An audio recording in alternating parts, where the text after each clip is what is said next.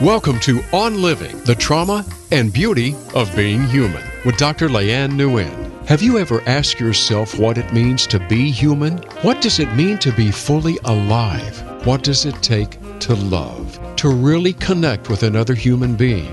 How do we fully engage with and honor the humanity in us?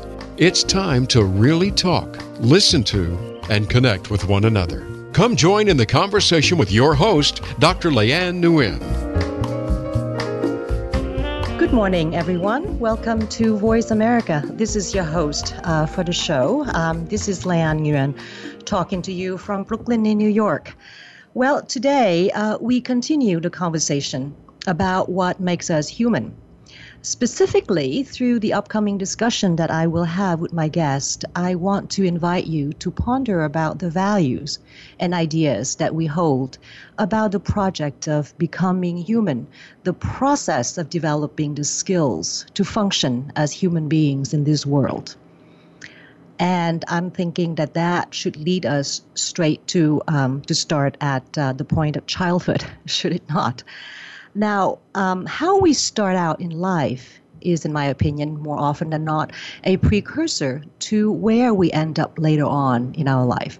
What we are given at the beginning lays the foundation for how we unfold.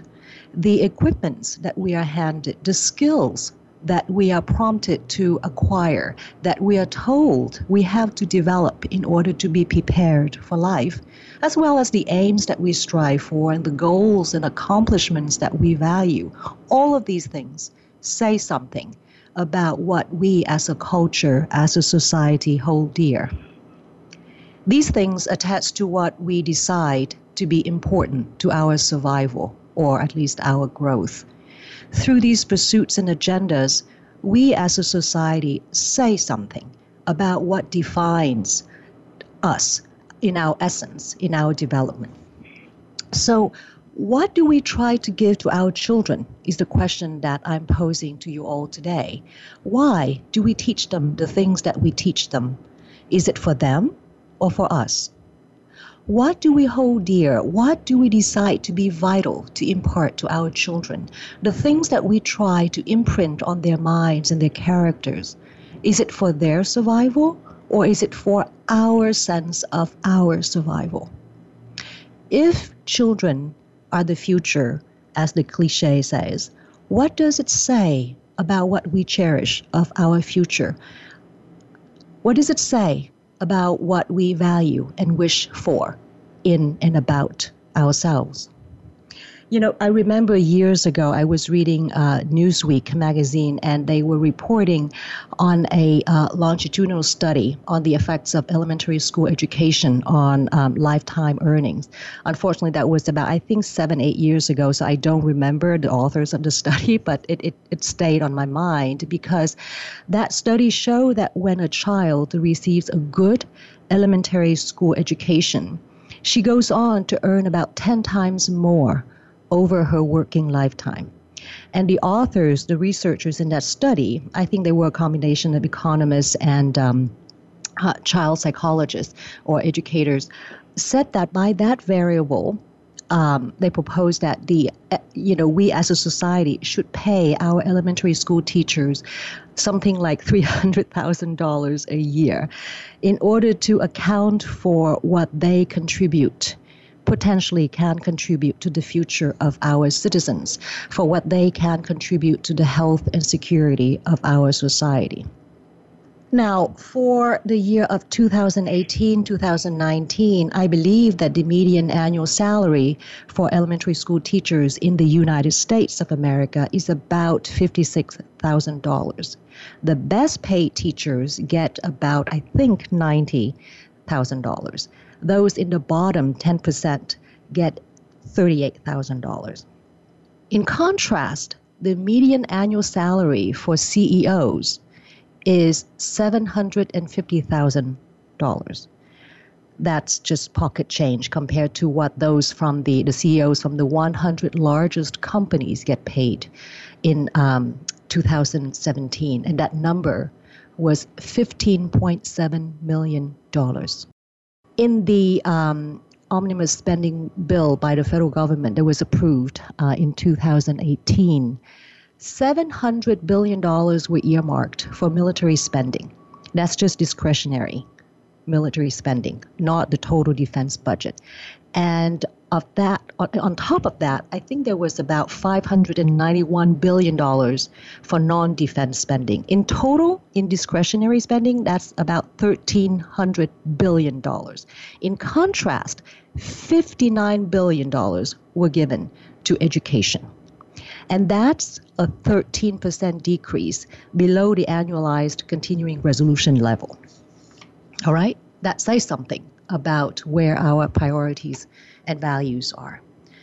Now, in the past few weeks, you all know, those of you who live in this wretched country, that there has been a furor over the policy of separating migrant children from their parents at the southern U.S. borders.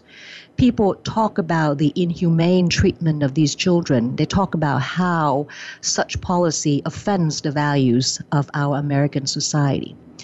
I hear that underlying this uproar is a kind of cri de coeur. This is not who we are. This is not how we treat children. It's not okay to do this to children, we're all saying. Implicit in the protest against this policy, protests that we have heard from mental health professionals, from the clergy, from medical providers, is a vision of what is important, of what should be provided for or at least protected in childhood. Now, the uproar, as you know, has been sort of effective, at least in a temporary, limited way, because our president has backed down from the zero tolerance policy. But, you know, there's a whole other mess going on down there about how to find and then reunite those children who have been separated from their parents. And then there's a whole headache of where and how to house these children with their families while they're awaiting legal processing. Like, locking them up with their parents instead of separating them, just locking them up in the same holding facility when they have not done anything wrong, nothing criminal has been committed. Like that is acceptable and not harmful at all. Anyway, we liberal, educated, enlightened people, we say to ourselves, one step at a time, one victory at a time. Let's keep up the fight. Let's keep up the resistance. And the left is congratulating themselves on this small victory, while Trump supporters are just struggling. While the Republican Party, the ruling party, continue to work for the 1%. So what? That they won't separate children from their parents anymore at the border, I ask you. Can we really congratulate ourselves for having woken the government up to the rights of these children at the borders, for having educated our rulers on what children need in order to be well, to feel safe, to continue their birthright to bloom into human beings? I personally think that this whole thing is a false victory or even a diversion, because this country was founded on, this economy was dependent on separating children from their parents. What do we think happened during slavery? What do we think happens to colored men when we send them to the new Jim Crow's jail? What do we think happens in the infamous school to prison pipeline where we condemn our poor colored children? And what happens in these instances that should be different from what's been happening down in Texas? By the way, you should know that separating children from their immigrant parents has been happening for a long time, well before Donald Trump showed up. It's just not reported or has not provoked the visceral reaction that it has just now. I don't know why, but I do know from the years under Obama, for example, because I was witness to it and working on a few cases, that of the 400,000 immigrants that Obama deported for each year of his presidency, a lot of these 400,000 people were parents to U.S.-born citizen children, and who, because of one reason or another, had been found unfit to stay in this country, were deported. So what do you think happened in these families? These children, these parents were faced with this impossible choice of of either staying together and going back to a country that these children had never seen or known or set foot on and do not even speak the language sometimes, or continuing in the U.S., stay in the homes that your parents have bought and stay in the middle school that you have grown up in or heading for high school, but saying goodbye to your parents. So where was the outrage? I'm still scratching my head about that one. Now, the question of why now, why the outrage now, is a deep, interesting, thorny investigation into the sadomasochistic dance between the liberal educated left and Trumpism that maybe I can reserve a whole other hour for. But it's a dance. It has nothing to do with the real fight for the real suffering of real people all over America, people on the ground. It has nothing to do with the real project of truly being kind to each other. It has nothing to do with the real work of being our brother's keepers. Because as we go down south now to document the atrocities, as we get busy screaming about the latest Trump cruelty or deciphering the latest semiotics from the First Lady's wardrobe, or congratulating themselves on succeeding in instilling some shame or conscience in the government and getting Trump to back down, as we're doing all of that, private contractors are netting billions of dollars in contracts for building facilities, for providing guards, for hiring catering companies, in order to feed and house these immigrants in detention centers that are mushrooming all over down south. We're still tolerating or habituating to the enormous discrepancies in resources that I was talking to you about. We are still spending, for example, twice more on incarcerating each prisoner than on educating a child. That's just one example of the stats in Oklahoma. In California, the amount that we spend on each prisoner per year is equivalent to the tuition of Stanford University for one child. What would make society safer? What would make us prosper better and live longer?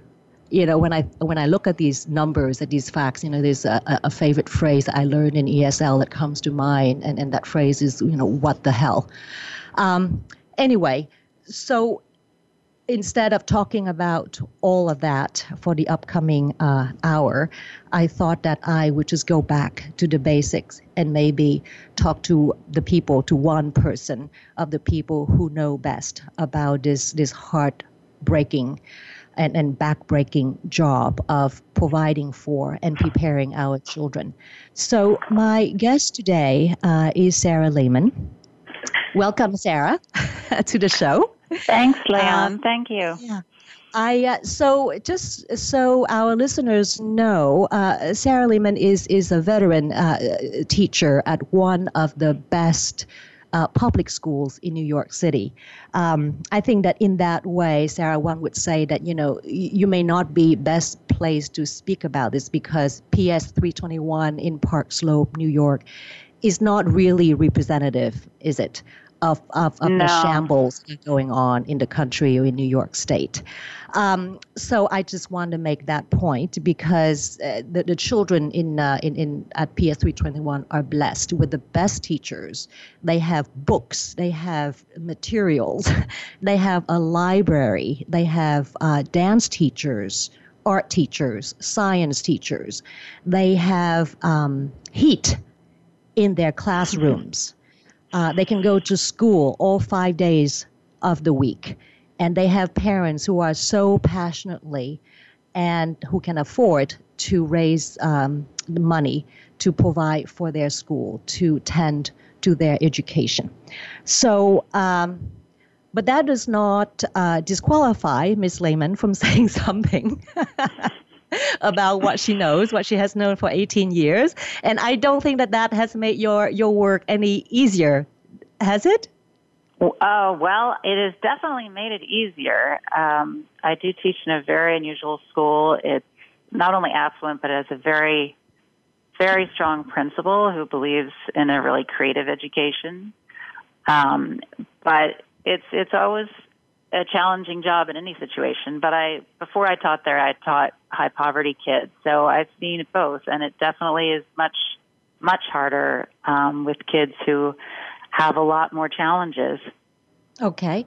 Can you, I think that let's just stop for now and go on break because I don't want to interrupt your stream of thoughts. But I do want you to talk a little bit when we come back, about what you see as the challenges across the board, not just, the high poverty versus a school like PS 2021, but the state of elementary education these days. I mean, you must have sort of like a good sight of that. So I would like to pick your brain about that when we come back. We'll be right back, folks. Okay.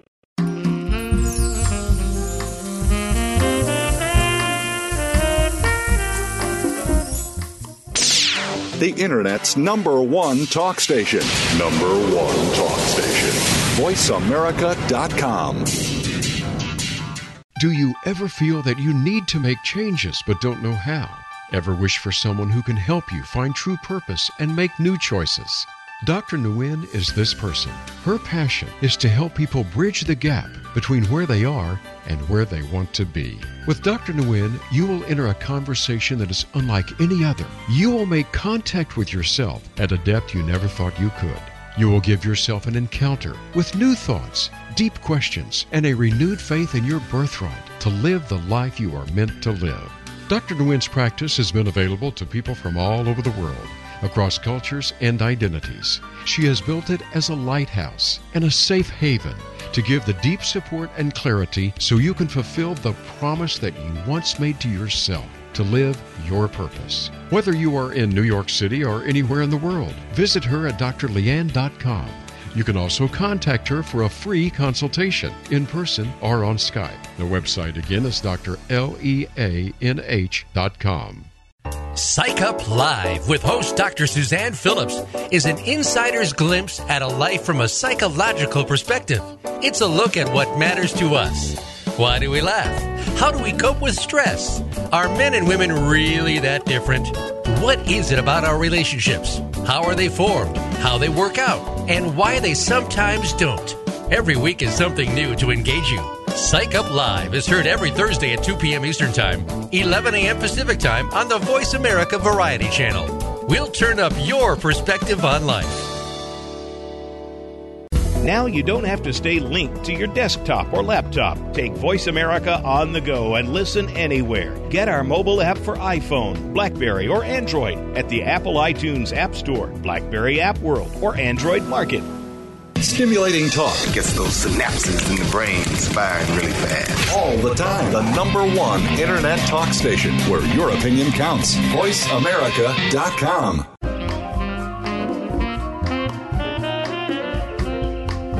You are listening to On Living. To reach the program today, please call 1-866-472-5788. That's 1-866-472-5788. You may also send an email to ldnguyen.phd@gmail.com. Now, back to the show. Here again is Dr. Leanne Nguyen. Welcome back, everyone, to the conversation about education, educating young children. Before we went into break, I was asking my guest, Sarah Lehman, about what she finds, to be the hardest, the most challenging thing in her work, in her job of educating children. So, Sarah, what is the thing that challenges you the most in your work? I think the hardest thing is really making sure that the kids get a full, complete liberal arts education with the full range of the arts and sciences, history, science, geography, the whole gamut of a full curriculum, because nationally there's a lot of pressure on the schools to just raise test scores. And the tests are in math and in reading. And they test a very limited number of skills. And so what's been overlooked is giving kids a really deep curriculum that's focused more on scientific thinking and understanding history, understanding civics, all the great things that were lost when the curriculum narrowed. There is a science test, but it doesn't receive much emphasis. So I think that's the big challenge, is making sure the curriculum is really serving the needs of a citizenry that's actually knowledgeable, not just preparing for a multiple choice test. Okay. So on the one hand, you have to comply, right, with your job requirements, with the mandate. Well, my school is very unusual in that my principal wants to teach these. She wants us to teach all these other things, and she's always been committed to that. And we teach a population that does well on the test, so she also has the luxury of not worrying that we're going to fail the test. But unfortunately, nationally, what's been happening is that, especially in high poverty schools, there are schools that have just had to spend years and years and years in the classroom doing nothing but test prep. Teachers who just have to do this very, very narrow curriculum. And to me, the frightening thing is that kids are really taught through an excessive use of multiple choice tests that there's a right answer and an adult knows it, and the goal in school is to find that right answer. Or to make an educated guess, right? To make an educated guess, but it's on an answer that they're told, someone out there knows the answer, and their job as a student is to guess the right answer, as opposed to what I'd like to teach them, which is you are a creator of answers. You are a creator of questions. Think outside the box. Think up a new question. Right. The whole goal of teaching very young children is to teach them creative thinking and to teach them to think on their feet and think on their own. And the over-reliance on multiple choice tests and on strict rubrics and that kind of thing really, I think, threatens the whole purpose, the whole teaching of creativity. And I think, there's been a massive reduction nationally in the amount of time young children get to play. The kindergartens have become extremely academic. There is very little time in the classroom spent on creative play, very, very little time nationally spent on recess. And it's very short-sighted because children need play to develop creativity. They need to be thinking in their heads in an imaginative way at a young age, because there's a small window of time when they can develop that capacity. And it's really short-sighted for us not to realize that. And there is that whole social interactive dialectic thing that's going on too. It's not just sitting there staring at letters and numbers, right? You have to deal with another mind. It's a whole range of social, emotional, and intellectual stages of development that they need to go through in order to become, fully engaged, functioning humans. And the other factor is, of course, the massive amount of screen time that kids are exposed to now. So you can't assume that after school they're running around with a pack of friends developing any of those social skills. There's so much use of screens, and also a lot of kids who are, in very, very structured environments because their parents have to work late. So they go from school to after-school programs, and there's very little time when they can just be creative, where they can just sit around and have no distraction and just play. And play is extremely important for the development of the brain. When you were talking about, and I never realized this, the thing about multiple choice test taking, in that you are, in a way, subliminally, right, conditioned to think that there's one right answer out there to reach for. And I was thinking, my gosh, we are preparing them to bow to authoritarianism. Oh, yeah. I mean, it's, and that's how we end up where we are now, isn't it? Yeah, no, it's quite frightening. It really is. And I think we're really seeing it with this first generation. I mean, there are kids now who have grown up like that. Young people who have spent their entire school years really feeling that there is an A to be gotten, and it's to be gotten by getting the right answer. And when I was a kid, I think there was more of an emphasis, at least there was in the schools I went to, that you were in school to become a creative person, that you were going to come up with answers. You were going to come up with ideas. Mm-hmm. And as I said, my school is very unusual because we do emphasize the creative thinking, but a lot of schools are under a lot of pressure to just raise those scores. And it's a really frightening reality. That's how principals are evaluated. That's how teachers are evaluated. And it's just horrible in the high poverty schools because if they, excuse me? Sorry. Can you encapsulate for us then what is the message, the mandate, the implicit mandate now for going to school?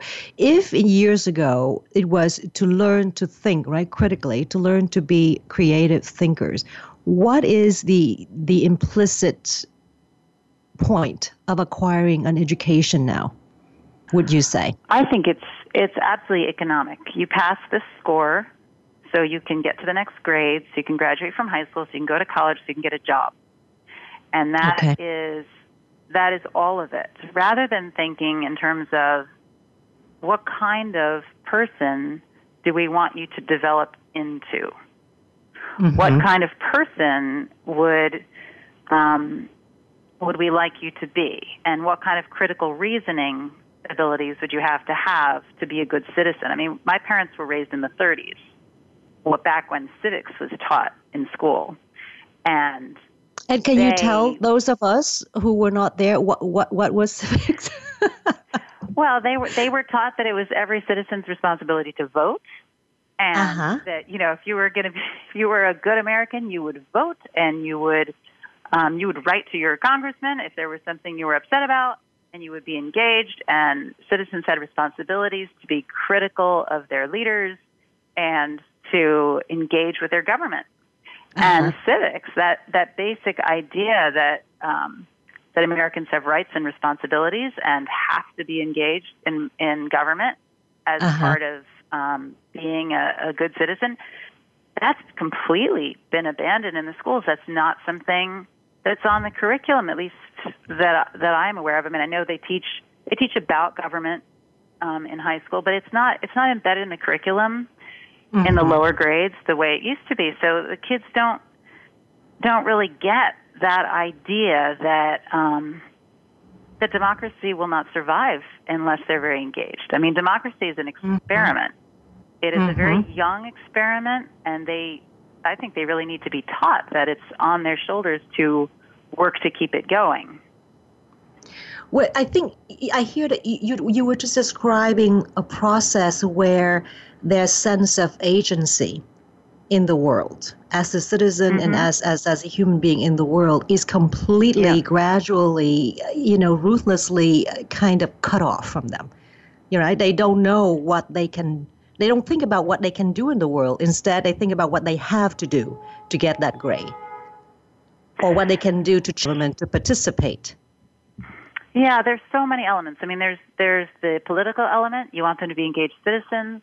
And there's just the emotional element. You want them to be engaged emotionally in learning and intellectually engaged. There's so much that you really need to do in the very early grades to get them engaged in critical thinking, in thinking based on reasoning. There's so much you need to do in the early grades because by high school you can't just come in and say, oh, yeah, by the way, you should be a good citizen. You have to really get the engagement early on.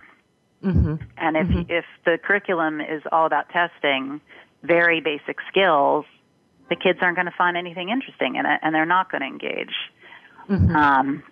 And the quality of the test is also a terrible issue. I mean, the quality of the test is a whole other conversation. Mm-hmm. Who makes up these tests? Well, I don't know in each state who does. In our state, it's a private company. I mean, I think it's private companies all over. And that is a whole question is, how much money is being spent on private testing companies when it's really not that hard to tell if a kid can read, to tell if a kid can do math. And I think it's fascinating that the teachers who are paid very little and are usually women, are not trusted to tell the authorities who can't read who needs help. Instead, we give the money to private corporations that make a lot of money coming in and telling people who can't read. It's the teachers. The teachers can tell, and many parents can tell as well. I mean, not all of them, but it's kind of amazing that teachers are not trusted. Now, also, I noticed I was looking through my daughter's testing book. They had a whole round, right, a couple of months ago. In the reading test, the excerpts, the literature samples, I think do reflect something as well of the changing times of whoever is out there thinks about what constitutes literature. Well, I don't think they're really thinking too much about what constitutes great literature. There's a great book written by Diane Ravitch years ago called, I think it was The Language Police. It's a thin book. It was, if you're interested in that topic, I highly recommend it to your listeners, because it is a fantastic story of what actually has happened to the literature choices in the schools. Basically, the pressure from the right and from the left has completely limited what is read in most classrooms. From the left, you got a lot of limits on what kind of literature could be read, because nothing could have any stereotype. You couldn't have a mother in the kitchen because that's a stereotype. You can have an Irish cop because that's a stereotype. You couldn't have anything that connotes stereotype, like African American child in an urban setting. Oh my God! So where does that leave us? Extreme, right? So really extreme ideas of what's verboten from the left, and then on the right, really extreme ideas of what's verboten on the right. Like you can't have family conflict, where children are being obnoxious to their parents. They should be respectful, and you don't want stuff about Halloween because maybe that doesn't fly. So there's a lot written about the kind of censorship that goes on in schools. Well, in the literature that gets into tests, but also in schools that rely on textbooks. My school doesn't use literature textbooks, but the kinds of stories that get into school reading textbooks are so heavily policed by all the powers that be on both the right and the left that you end up with ridiculously boring drivel. Right. It's not a question of what story is going to turn on children onto literature, what stories are deeply meaningful and what they'll remember the rest of their lives. So it's really interesting how much heavy-handedness has worked to destroy the literature that children get exposed to in school. It's pretty amazing. Well, not just destroy literature, but gosh, I'm just thinking about what does it say about what we're doing to their minds, what we're thinking about how what would help their minds develop. Like, they shouldn't be disturbed. They shouldn't be provoked, right? Their imagination should not be excited. They should not be thrown into a zone of imagination and of discomfort. Right. It's really interesting because, of course, what is exciting to anyone is on some level a tiny bit disturbing, right? So no committee will ever choose the best literature, right? No committee will ever agree on something that is the best art, right? That's why the best schools give enough autonomy to teachers where they can actually expose children to great literature and great art, and they won't just work from textbooks. They won't work from test prep books. All this mass-produced stuff that is just produced just to pass the litmus test of whatever committee is approving the materials, that's the worst possible stuff. That's why my school is great, because we let them read real books. We take them to museums, and not every teacher is encouraged to do that, and not every school has the resources to do that. That's true. So it's great in the districts that do. Yeah. Let's take a break for now. And when we come back, I would like to ask you to speak a little bit about math then, because we've been talking about literature mostly. So we'll be right back, folks.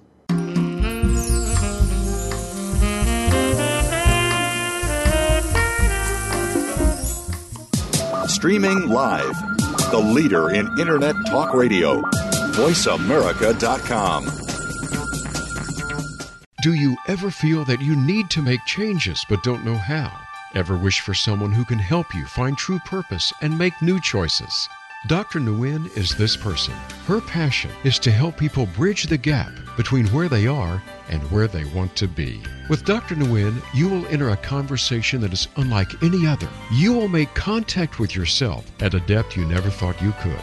You will give yourself an encounter with new thoughts, deep questions, and a renewed faith in your birthright to live the life you are meant to live. Dr. Nguyen's practice has been available to people from all over the world, across cultures and identities. She has built it as a lighthouse and a safe haven to give the deep support and clarity so you can fulfill the promise that you once made to yourself to live your purpose. Whether you are in New York City or anywhere in the world, visit her at drleanne.com. You can also contact her for a free consultation in person or on Skype. The website again is drleannh.com. All round the outermost rim of the shield, he set the mighty stream of the river Oceanus, creating Achilles' shield in Homer's The Iliad, Book 18. Rachel Carson in The Sea Around Us said, "All at last, return to the sea, to Oceanus, the ocean river, like the ever-flowing stream of time, the beginning and the end." Moyer's Environmental Dialogues with Dr. Rob Moyer offers lively dialogue and revealing narrative inquiry into how individuals are overcoming obstacles and creating a greener and blue planet Earth. Tune in Thursdays at 3 p.m. Eastern, 12 noon Pacific on the Voice America Variety Channel. Have you become a member yet? Sign up now to become a member of Voice America. It's always free and easy. Plus, you get to take advantage of some great member benefits. Get unlimited access to millions of hours of on-demand content across all of our channels. Keep track of your favorite episodes, shows, and hosts in your own customizable library. Find out what shows you might be interested in based on your favorites. Plus, you get insider access with our newsletter. Membership gives you more. Sign up at voiceamerica.com and click register at the top right. The Internet's number one talk station. Number one talk station. VoiceAmerica.com.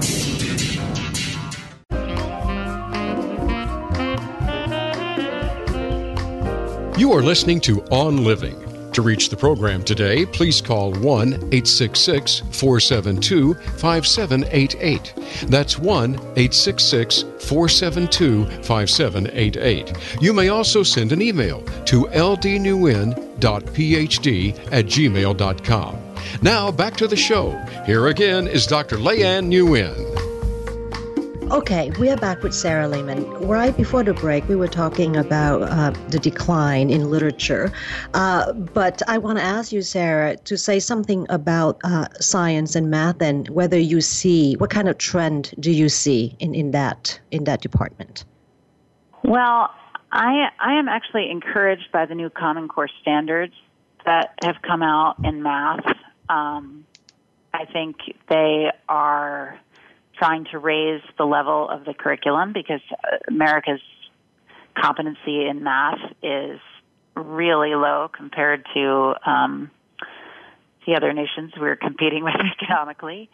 But a big issue in the United States is that we can't seem to pay teachers enough to keep math and science teachers in the classroom. There's an extremely high attrition rate of teachers, and math teachers and science teachers, particularly physics teachers, are very hard to get.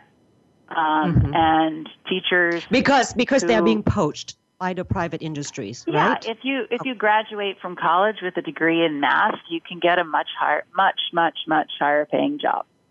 Anyone who graduates from college with competency in physics and or computer science or math, their job opportunities are much greater than they would get in the classroom. And our country does not want to face that. We are not attracting the best and the brightest into teaching, and it's tricky because the left doesn't really want to talk about that because they don't insult teachers. But the profession really needs people who are highly qualified And in the elementary school level, the Common Core curriculum has challenging math, and there are a lot of teachers that need a lot of support in teaching it because the average skill set of the average American, including teachers, is not strong in math. And it's really a national crisis, and it's not getting the press it needs. It's not getting the attention it needs, and there's no amount of money you can pour into the later years. You can pour into colleges to try to make up that gap. We have huge numbers of kids entering college and having to take remedial math. They graduate from high school and they can't do basic math, and it's really a matter of putting the money into attracting really top-notch math people in the elementary years. Well, I didn't know about this. I knew about the low literacy rate, that you can graduate from high school and not know how to write an essay. But I didn't know about this crisis with math. Now, you are appointed Master Fellow of an organization called Math for America. Can you? What is that? What do they do? So Math for America was founded by a philanthropist mathematician, Jim Simons, who it's basically a wonderful experiment of actually supporting math and science teachers. He has fellowships. They have fellowships that they give to math and science teachers that support them and try to keep exemplary teachers in the classroom. That's their goal, is just to keep them in the classroom, because what happens is we get tons of new teachers every year, but they leave. They leave because the job is so hard, particularly in urban schools. I teach in New York City, where the cost of living is so high. And you get a lot of young people who, are really idealistic, and they want to save the world, and they want to contribute, and they want to be teachers, and then the reality hits them that they can't afford to raise a family in the city, and they quit. So Math for America is doing really important work in trying to retain good teachers in the profession. And this is nationwide. This organization would advocate on a nationwide level, not just New York State. Well, they advocate for supporting teachers nationally. They're centered in New York. They have a few other locations as well, but it began in New York. And I think they're really looking at the effects of what that does for teachers. If you take math and science teachers and you give them adequate support and you give them stipends to supplement their salaries, does that have an effect?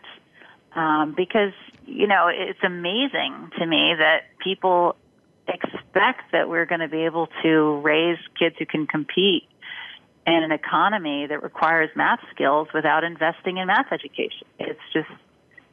It's not going to happen.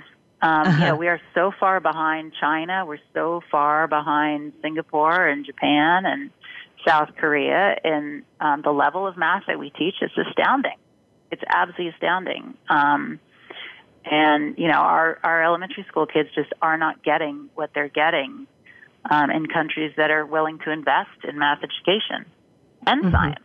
I mean, science, it's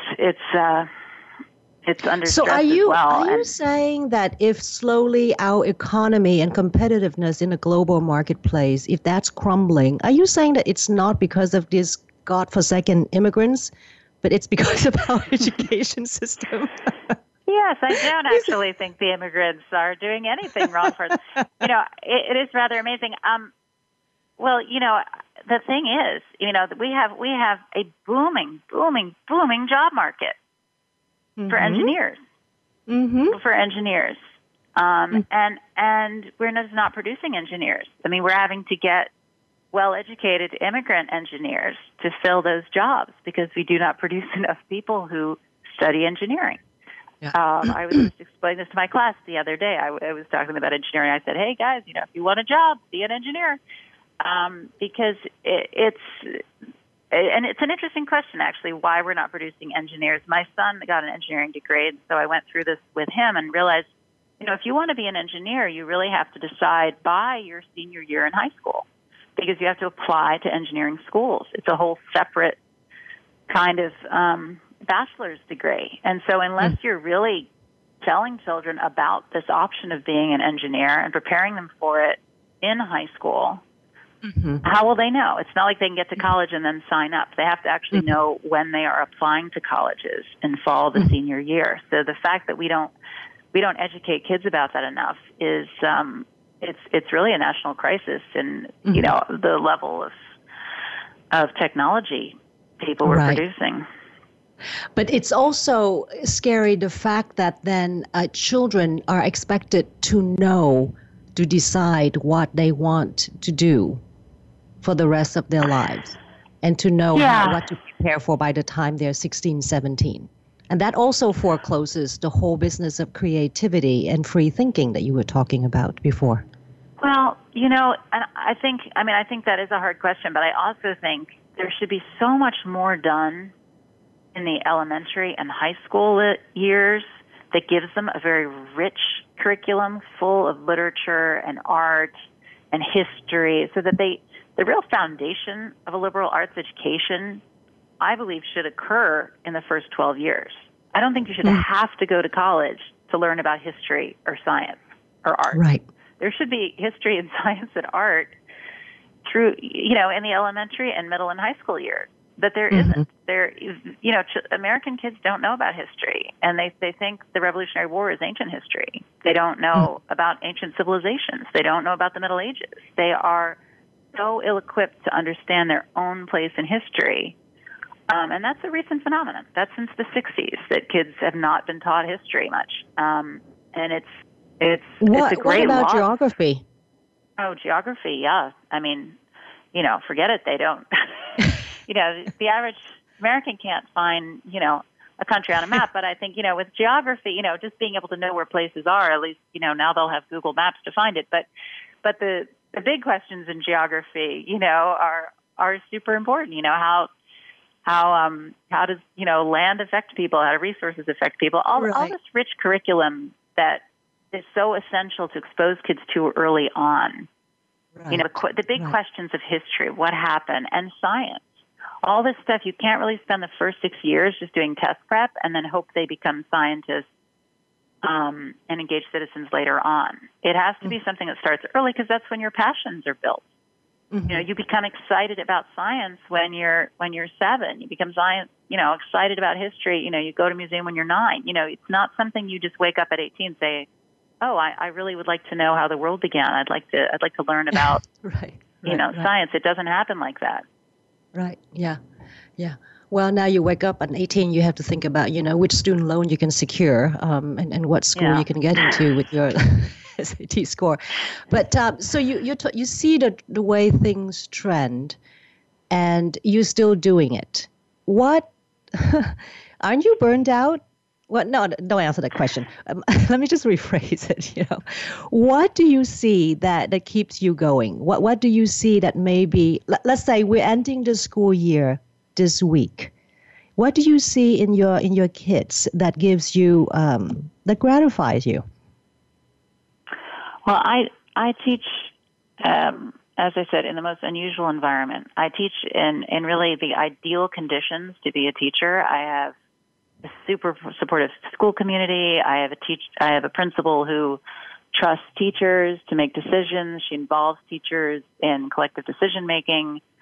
And I think, you know, when I hear about the horrible situations that teachers are going through in so many places, you know, not just in Oklahoma, but in any school in which the principals don't give them enough autonomy to make the job exciting and fun. I mean, I still love my job, and I've been at the school for 17 years, and I taught 4 years before that another public school. I still love it because I have the freedom to make it a really, really rich and interesting curriculum. And I just wish other teachers in other schools that was the norm, because in most schools you are really not respected. I mean, you know, that is the word on the street, is that most teachers nationally just feel so depleted by the national conversation that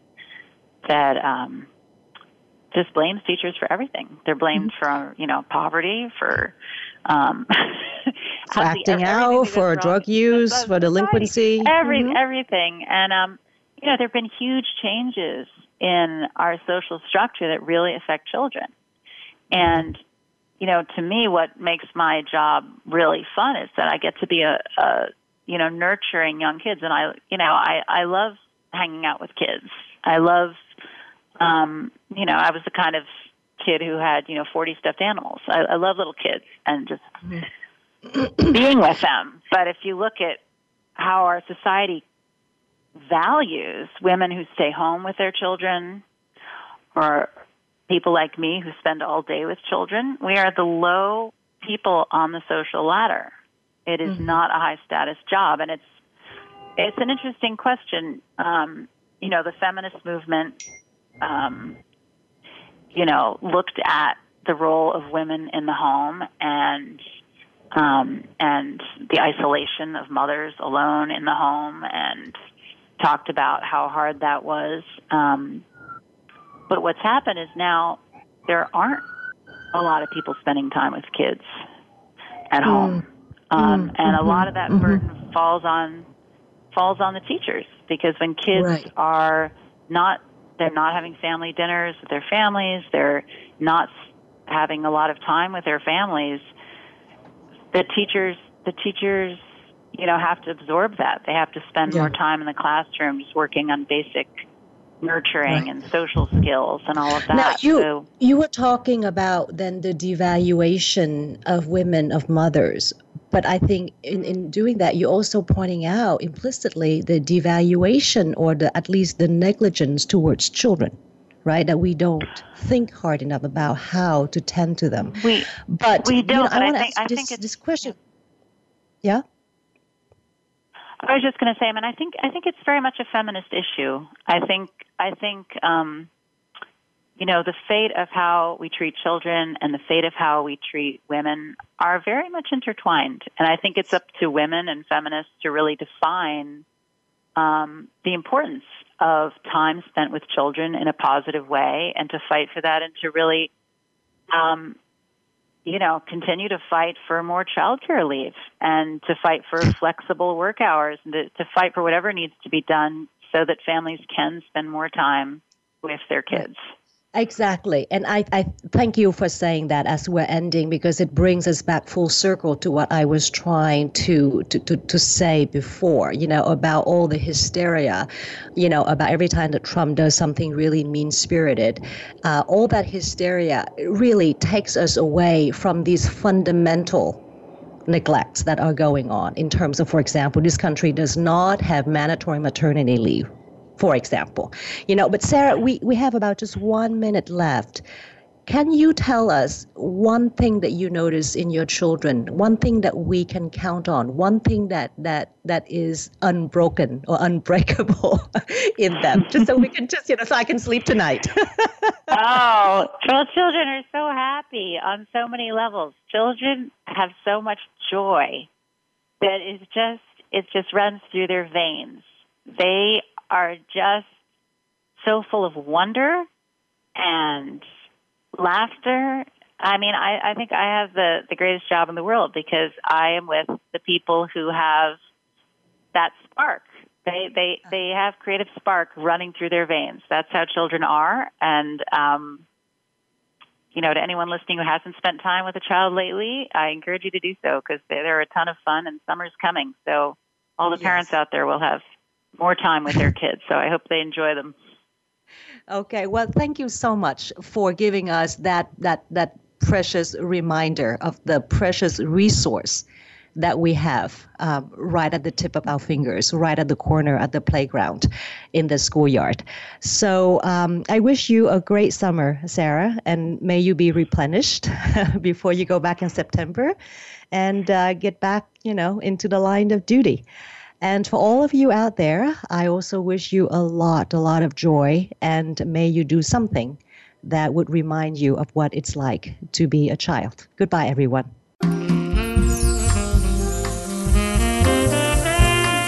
Thank you for tuning to On Living, the Trauma and Beauty of Being Human. Please join Dr. Leanne Nguyen again next Thursday at 8 a.m. Pacific Time and 11 a.m. Eastern Time on the Voice America Variety Channel. And enjoy being alive.